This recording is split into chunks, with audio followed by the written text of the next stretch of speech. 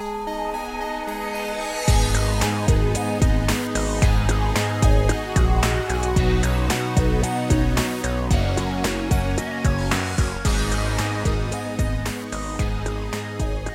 in the most important monumental part of the city of Rome. The Forum is a natural hollow between hills. You have Palatine Hill behind me and the Capitoline Hill, which is just in front of me. These two hills create a natural valley that's full of water, full of silt, and over a period of time is paved to create a meeting space, which is what a forum is, a meeting place for the peoples of the city of Rome. Now it's still thronging with people, but of course these are tourists, and it ceased to be the central civic space in the city of Rome, but it's still such an important site for the construction of civic memory.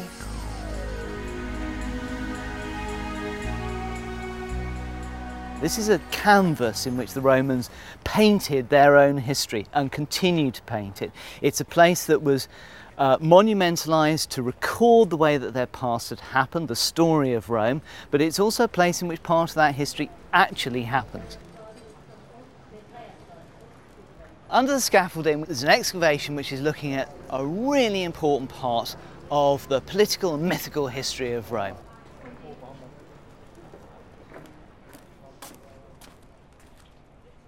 What we're standing on right now is the circular arc of the Comitium, a great monumentalised arena for the engagement of the Roman people in politics. This is where they listened to speeches, this is where they met, this is where they passed laws.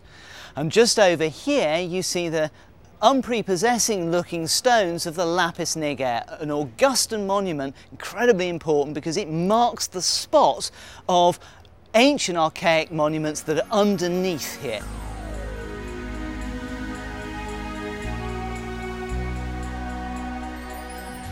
One thing that we know to be underneath it is a tomb. Who's the tomb for? There are a series of possible candidates in the sources. One is Faustulus. He's the shepherd who looked after Romulus and Remus when they were found as babies. Another is Hostus Hostilius, who's a contemporary of Romulus who engaged in that great battle between the Romans and the Sabines around the rape of the Sabine women. But the most common features of the story are that this is somehow associated with the death of Romulus.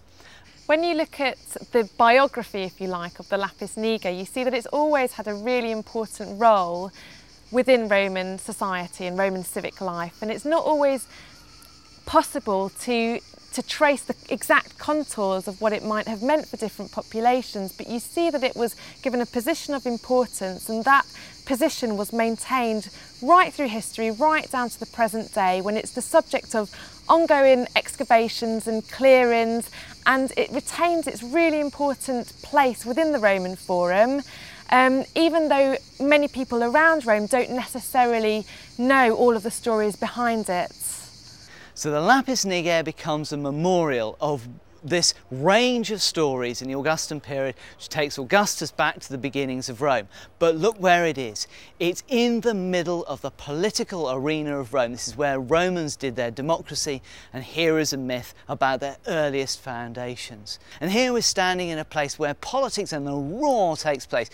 Here you stand and address the Roman people gathered in this area here until the middle of the 2nd century, when a democratic, demagogic politician turns around and speaks to the gathered populace, the much greater populace of Rome, outside in the Forum proper. One of the most important democratic moments in the change of Rome. For me, the Lapis Niger is one example of how closely imbricated myth and civic power were for ancient Romans. Now, I can't decide what the story is behind this monument. All I've got to rely on as a historian is one very corrupt and bitty source from at least 100 years after the stone was laid. But by looking at how the Lapis Niger is integrated into the Comitium and into the actual fabric of the Forum, I know that this was really important, at least to Augustus, and it was important enough for this space to be clear and conserved in later generations. I think what Romans would have had in their mind is that this marked, whatever story they chose to believe, that indissoluble link between where they were now and where they had come from. This is where you really feel tremendously close to that combination of political action and history. I feel very connected. It's very exciting to be in here and see that the city is still being rethought and restructured and represented. Still this living political history moving on into the modern time.